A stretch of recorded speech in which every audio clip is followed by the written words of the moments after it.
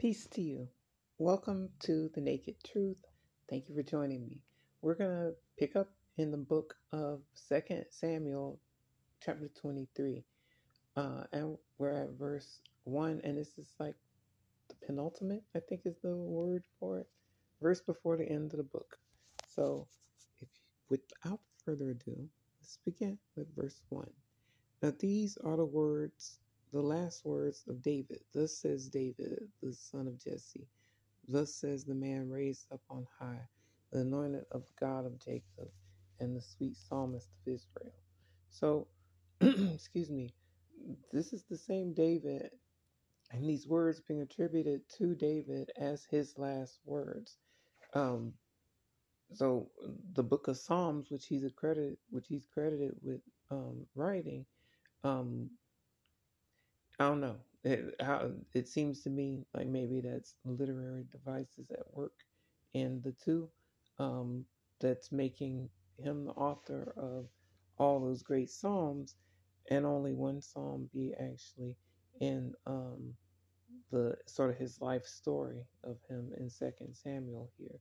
But I mean, it's no big deal. It's probably a good thing. One more sign for us to know of how Samuel is one person, the person who the book is named for. David is another person who the one that the book is ultimately about. Um, and the versions um, of his words and the book of Psalms being attributed to him is a whole other thing that's other than this last chapter that we just read. Um, doesn't really point to um, tie the two together. But the psalm really, really is very representative of what the Psalms say in the book of Psalms. So it's really easy to believe that David did write them or a lot of them. So, anyway, verse 2, the Spirit of the Lord spoke by me, and his word was up on my tongue. So now here David is saying that it's the Spirit of the Lord, the entity he's identifying as the Lord in this verse. Lord in English, all capital letters here in the scripture, is being translated from the word or name, if you prefer, Jehovah. And that's just my best pronunciation of it. Um, so that's who he's naming as his God in this verse here. Um, and if you've read with me before, and only a few of you do, then you already know what I mean by that. That Lord doesn't always stay Lord. Sometimes, even recently, we saw where I think it was the word God was being translated from the word or entity known as El, at least in one verse that we read recently. So just something to keep in mind there.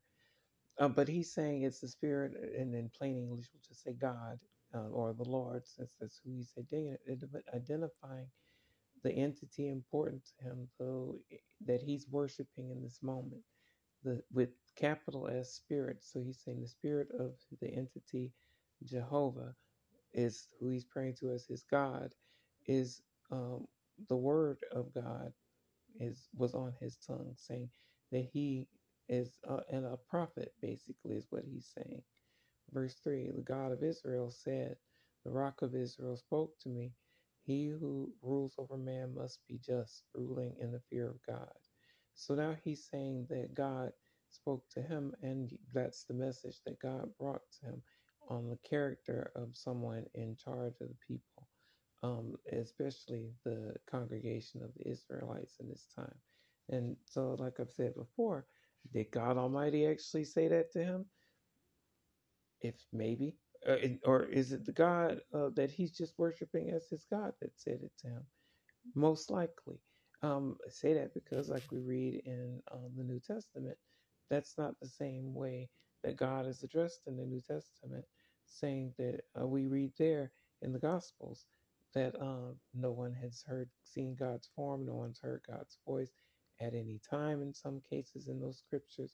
And as Christians, that lets us know this part of the Bible is not a Christian thought. It may go into the Christian narrative.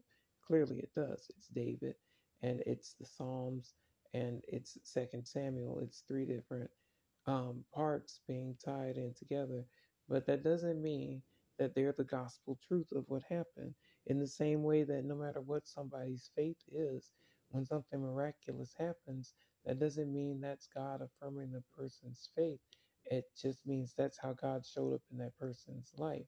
And whether that's the God in the Bible or God Almighty and two separate entities altogether or not, it's still significant in the fact that that's just how that person will identify God in their lives, whether that's God Almighty or not.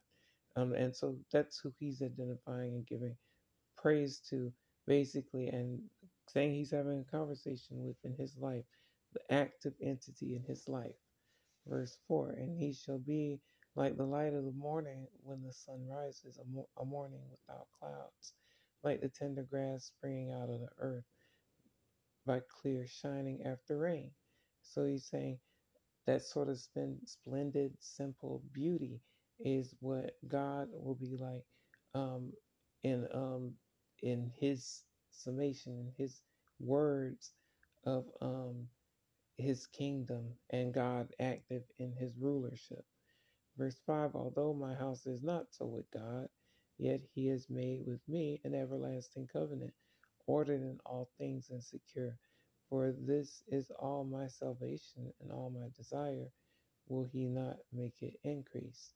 So he's saying the things he's been blessed with are the things he's asked for and the part that he's giving credit to God for.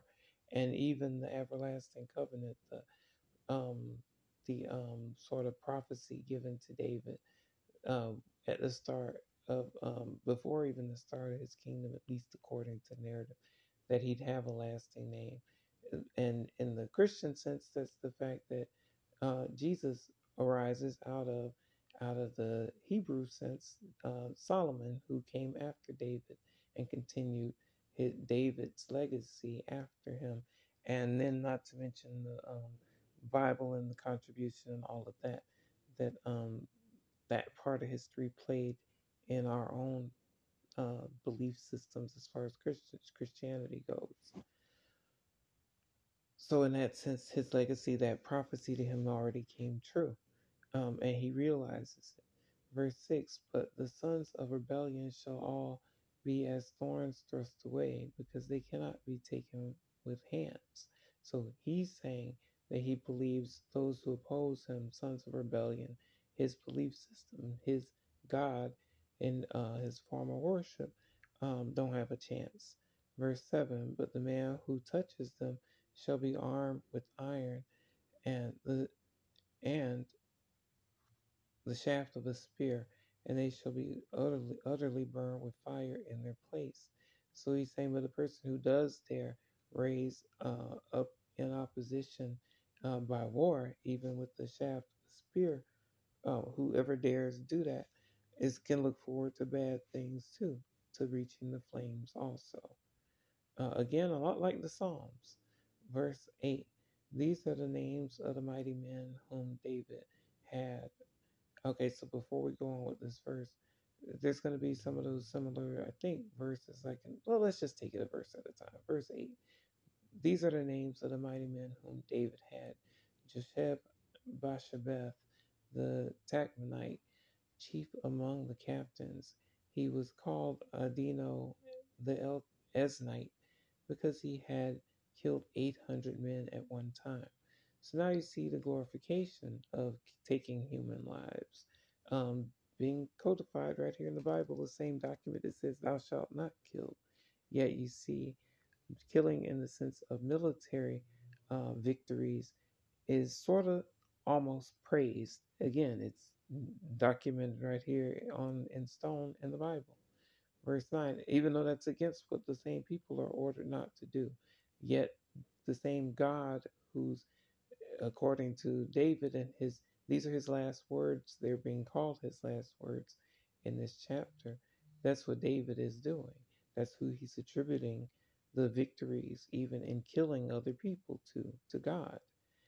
Verse 9, one more thing about that. One more reason to keep the red letters of the Bible separate from everything else we're reading. They are different. Verse 9, and after him was Eleazar the son of Dodo, the Ahohite, one of three mighty men with David when they defied the Philistines who were gathered there for battle. and the men of Israel had retreated. So the next person being mentioned in David's sort of eulogy in his will and his last words is somebody named Dodo, who again is being praised for his skill in battle, presumably again in taking lives.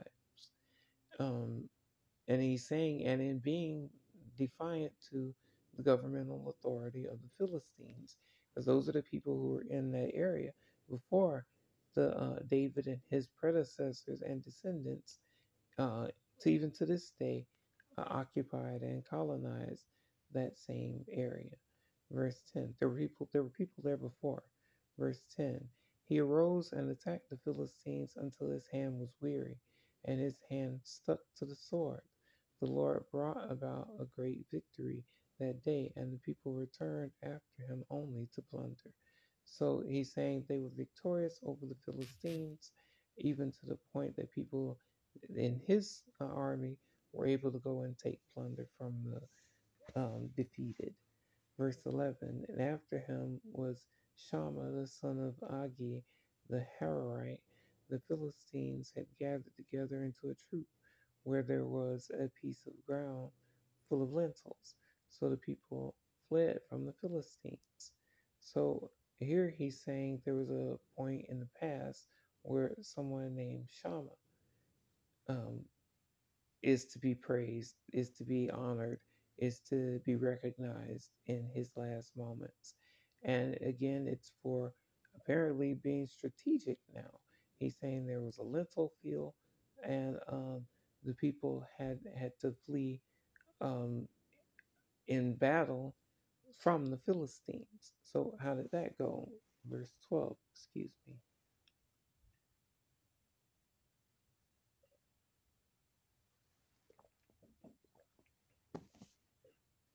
But he stationed himself in the middle of the field, defended it, and killed the Philistines. So the Lord brought about a great victory. So he's saying once again, the person to be praised is valiant in victory and in killing. And he's crediting God with the victories. And I'm again just saying God because that's my understanding of what he's talking about in his being thankful, even though again it's Lord in English, Jehovah in its native language in Hebrew. Verse 13. Then 3 of the 30 chief men went down at harvest time and came to David at the cave of Adullam. And the troop of Philistines encamped in the valley of Rephaim. So now David, apparently in his last words, is drawing a map of another time when apparently another confrontation happened. Um, but it doesn't seem like it's being written in the first person. Look at how verse 13 is written. He's talking about himself in the third person. Um, Down at harvest time, it came to David at the cave of Adullam. Wouldn't he have just said, and came to me? So we know David didn't write this firsthand. Neither did Samuel, because Samuel is long gone. And last time we heard from him was from the dead in the seance. So David didn't write it, Samuel didn't write it. Somebody else's hand is active here in writing this. Whose? We don't know. That's whoever the narrator is for the book of Second Samuel. But that is something to keep in mind and one of the examples of something to beware of throughout the Bible and why it's important to as Christians, if you're going to do what Christ tells us to do, is one of the only places in the Bible where Jesus tells us what the will of God is to do. And that's to know concerning the doctrine. That means this Bible, that means the scriptures, that means anything you think of as religion, anything coming at you as a Christian, um, representing itself as Christian, should easily be able to be tracked in the Bible, since the things Jesus says is just a tithe of the Bible, just in only 6 books of the 60 plus books. So anything calling itself a Christian message should be full of those red letters. And if it's not, then it doesn't mean you have to reject it. In fact, that means you might want to glean something from it if you can. You may want to run from it if you have to. But it doesn't mean it means it's not gospel. Doesn't mean it's bad, doesn't mean it's good, but it does mean it's not gospel. So that's the one thing to keep straight. Because you see, there's an active hand in the Bible and in the same way in modern times in mainstream media. That's not always so obvious, but it's very subtle, and it shows itself up in things like verse 13, how it shows you that even though it's named for Samuel, the book, it's talking about David, the King David, David and Goliath, David with those fantastical stories. Um, both are gone, both are already passed away, and whoever is writing is unnamed. So we don't know who it is that's saying, writing these things that are being attributed to David. We see that part of it is tying the book of Psalms to David, and we see that wars that the people have fought, so a military aspect of the people is continued, a storyline, if you will, a narrative of the religious aspect of the people is continued, and the story of the person, people are tied up in a bow and called an end to. But we know again, both are long gone. Samuel's long gone, David is long gone. But someone's keeping the story going. Verse 14, David was then in the stronghold, and the garrison of the Philistines was then in Bethlehem. So again, someone is writing about David. And maybe it's David himself that's dictating this to someone to write, and that's why it's showing up written this way. It's unclear. Um, it didn't say at any time that David commissioned a group of people to come to him and document his diary. But some things aren't written. You have to read between the lines. Verse 15, and David said with longing, oh, that someone would give me a drink of the water from the well of Bethlehem, which is by the gate. So, according to the narrative, David is remembering a time when David, he himself, was facing the enemy and thirsty. Verse 16, so the three mighty men broke through the camp of the Philistines, drew water from the well of Bethlehem that was by the gate, and took it and brought it to David. Nevertheless, he would not drink it, but poured it out on the ground. But poured it out to the Lord. So, if you're to believe the narrative, David is writing all this about himself, even though, again, it's not written that way, about an incident when he was so thirsty for some water, and three people came through for him, these sons of Zariah, if I remember right, that's what they're called. Um, the but he's remembering a time when three people um, broke through to do something for him. I thought that it identified them specifically, um, but they're being called the mighty men here. But maybe that's just the label that's written over them at the different breaks in the narrative where we've read it before. But he's talking about three people who came through for him valiantly. Verse 17, and he said, far be it from me, O Lord, that I should do this. Is this not the blood of the men who went in jeopardy of their lives? Therefore he would not drink it. These things were done by the three mighty men. So now he's saying the valiant thing that they did in hearing that the king was thirsty was go out and get him something to drink at the risk of their lives because it was wartime. But those three did that, is what he's saying.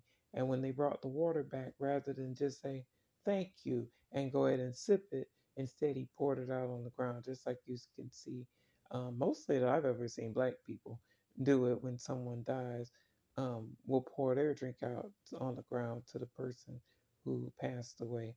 In the movie, sometimes it'll be a 40 ounce, but you'll see the people, whoever they are, they're usually black, will pour out a drink to whoever passed away, oftentimes in gun violence, but not necessarily. But you'll see that in movies, and that's what it makes reminds me of what we're reading about here. What he's talking about is that people risk their lives. Those these mighty men specifically just to get him some water. But he makes himself the hero in the retelling of the story, and the fact that he did the moral thing of not just drinking it like he's Caesar, even though they risked their lives to get it, but instead pouring it out on the ground to them, to their effort, to the fact that they put their lives on the line to fulfill his whim. Verse 17, and he said, I'm sorry, we read that one already. Verse 18. Now Abishai, the brother of Joab, the son of Zeruiah, was chief of another three. He lifted his spear against 300 men, killed them, and won a name among these three. So he's saying of Abishai is another person who's valiant, worth mentioning before he passes away. And he's also, again, valiant in war and even stands out among those three mighty men that he just mentioned before who risked their lives to get him some water. Verse 19. Was he not the most honored of three? Therefore he became their captain. However, he did not attain to the first three. So he's saying Abishai is now just as valiant as those first three he mentioned, but they didn't gain the rank that he didn't gain the rank that they did. So it would be like saying someone you know has the heart of a lion is just as um, fearless, just as heroic in their daily walk, or have come through in their lives for you in a sense that's just as heroic as someone in a uniform would, as a police officer would, as a Navy man, as an Army woman might, just as valiant as they are. Someone just with that same valiant heart. Is he's saying that person is like that in his eyes. Abishai is like that in his eyes, just as valiant as those first three, but he didn't get the honors that they did. Verse 20. Benaiah was the son of Jehoiada, the son of a valiant man from Kabzeel, who had done many deeds. He had killed two lion-like heroes of Moab.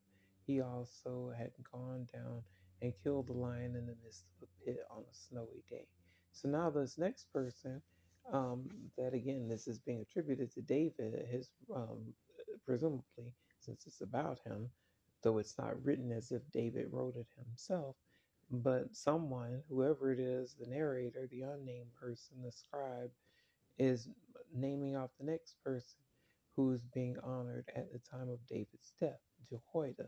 And he's apparently so powerful that he can even fight a lion. Now, if he's saying lion figuratively to represent some other nation of people that maybe had lions on their shields and such that represent them, or if he's talking about a literal lion in a pit, then um, that's an article of faith.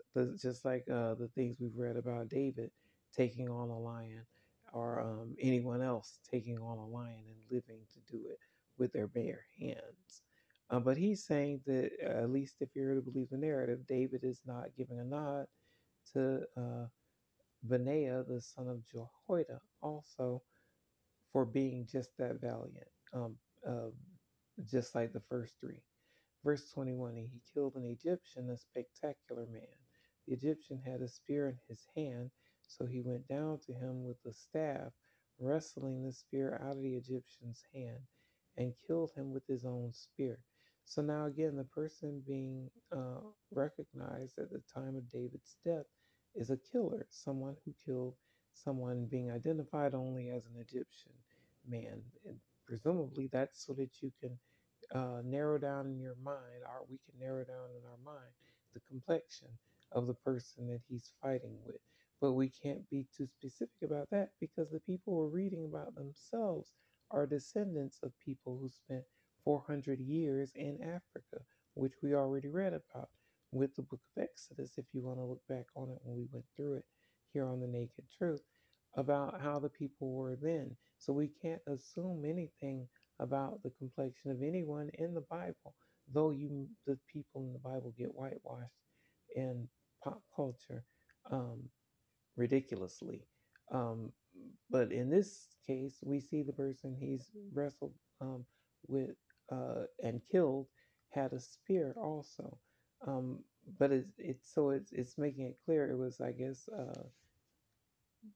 where there was something about this spear. Maybe it'll be explained out more in verse 12. No, I guess not. But It's I thought that it was going to mention something about the size of the spear, and the fact that he mentions a spectacular man. Let me see. It makes me think that maybe it's talking about people who are descendants of the giants. So I'm just gonna look and see if maybe in the translation of um of the words it becomes more clear, but it looks like it doesn't.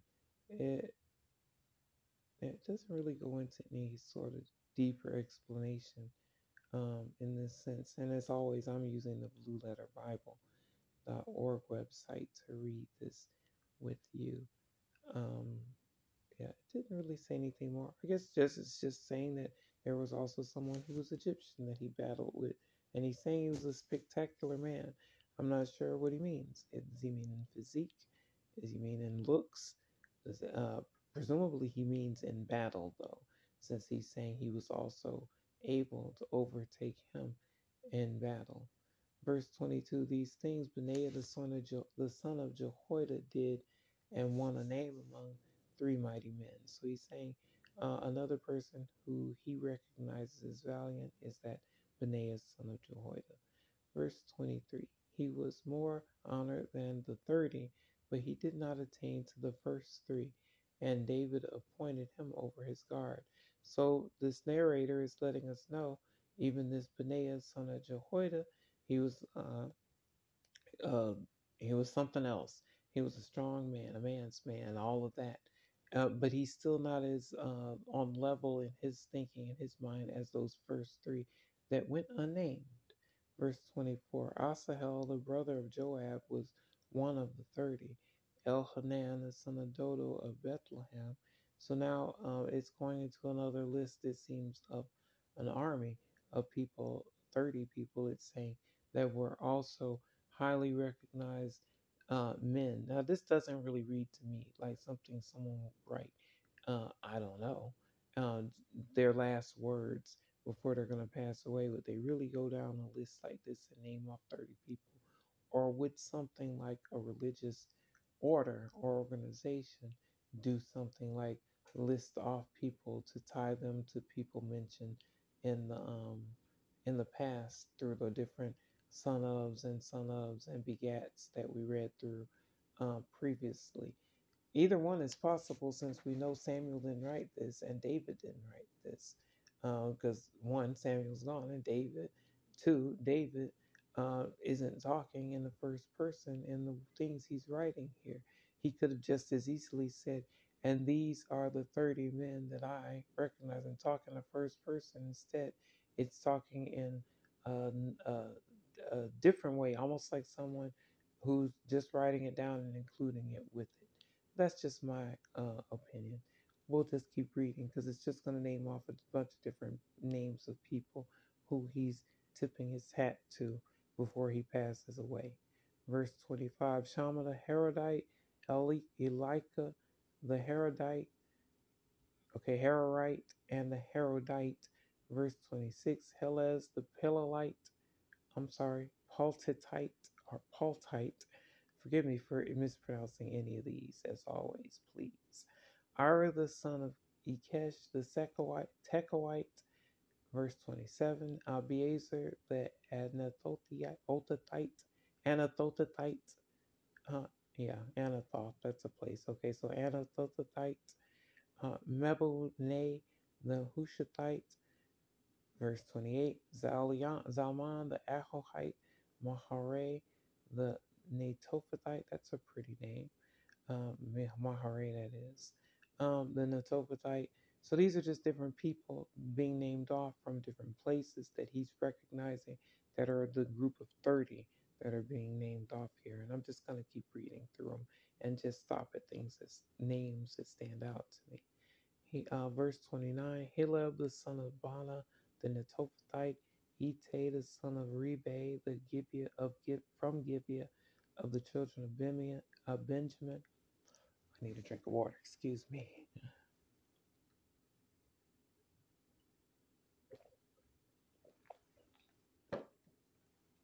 So we'll read that one again. Verse 29, Heleb the son of Bana, the Netophathite, Ittai the son of Rebe from Gibeah of the children of Benjamin.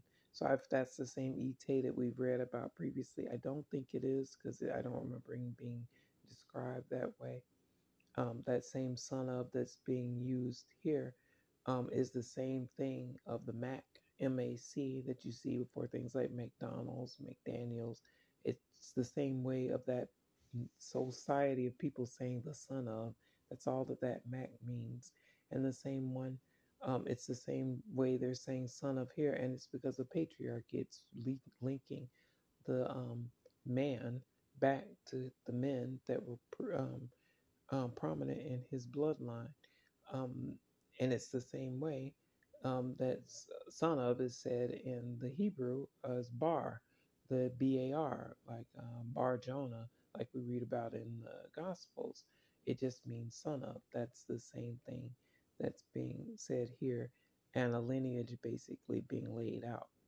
Verse 30, Benaiah, not only that, but here it's actually just naming off the 30 people. Verse 30, Benaiah of Perothonite, Hide from the brooks of Gash, Abi Alban the Arbathite, as I'm sorry, verse 31, Abi Alban the Arbathite, Asmaveth the Baramite, verse 32, Eliaba the Shalbanite of the sons of Joshan, Jonathan, there's an easier name to go with, um, verse 33, Shama the Hararite, Ahiam the son of Sharar the Hararite. So just naming off some more names. 34, Elphilet the son of Ahaspe, the son of the Machathite, Eliam, the son of Ahithophel the Gilonite. Eliam, I guess, is easy enough. But just more names of the 30 that he's naming off here. Verse 35, Hezray the Carmelite, Pare the Arbite, 36, Egal the son of Nathan of Zobah, Bani the Gadite, verse 37, Select the Ammonite, Nahare the Beerothite, armor bearer of Joab the son of Zariah. So now we've gotten to even some people who, if you go by the scriptures, are not even allowed to be counted among the congregation of the Israelites, the Ammonites. They're supposed to be excluded from it, at least according to some of the previous scriptures we've read. Yet we know they're also relatives to the same people. We know they're even in the bloodline of Jesus. So again, make sense of it how best you can, but it absolutely contradicts some of the other things we've read thus far in the Bible. But just something to keep in mind that that didn't keep him from being significant and honorably mentioned in David's narrative as it's drawing to an end here. Um, but we've gotten to another name that's more familiar, Joab. We've read about him lately. He was David's army general, basically. Very faithful to him, even though David wasn't always faithful to him in return. Verse 38, Ira the Ithrite, Ganab the Ithrite. So two more faithful people. It really didn't even mention Joab specifically here. So, and it still hasn't told us who those three who were mentioned originally were. Presumably, it's Joab is one of them. Abishai, I would think, would be one of them, but we already read Abishai. But for sure, wouldn't he give Joab and the other sons of Zariah, as they're called, the honorable mention if those were really his last words, since they were so faithful to him? Maybe not. We saw recently where he said he has nothing to do with them and even demoted them, if you want to believe or were to believe that he wrote them without even telling them that they were demoted by with the whole Amasa incident and caused him to be killed. And all he did was get the promotion. But, doesn't seem like these are the things that David wrote himself or even dictated out himself to me at all, because they don't seem like the things a person who's on his way out would say without mentioning other things. But we do have one last chapter to go in this book of Second Samuel, and we have one more verse, verse 39, and Uriah the Hittite, 37 in all. Wow! So the one of the people who's counted among the 37 in all is Uriah the Hittite, who David put a hit out on and caused to be killed. Why would David be giving him an honorable nod when as some of his last words, when he knows that he's the one who caused that person to be killed? Really doesn't seem like this is something David would have wrote. It's 37 people though, that if we're going to believe the narrative, um, is David, that David is saying, so giving a salute to as his last will and testament, basically, of the honorable men he's known here at the draw to the end of his life. Um, but it doesn't really read that way, especially considering how he did Uriah, this same Hittite who he's saying thank you to. Yeah, I took your wife from you, is what he did, and had a kid with her, whether she was happy about it or not. Um, she was already married at the time. So it doesn't really, it seems kind of shady, but it's hard read, so that's why we read it. And I appreciate you reading along with me. That was the last verse, so that's where we'll end this reading. Thank you for joining me for the Naked Truth. Hope it's a blessing for you, and I hope that you'll join me again. I love you. God bless you. See you next time. Peace be with you.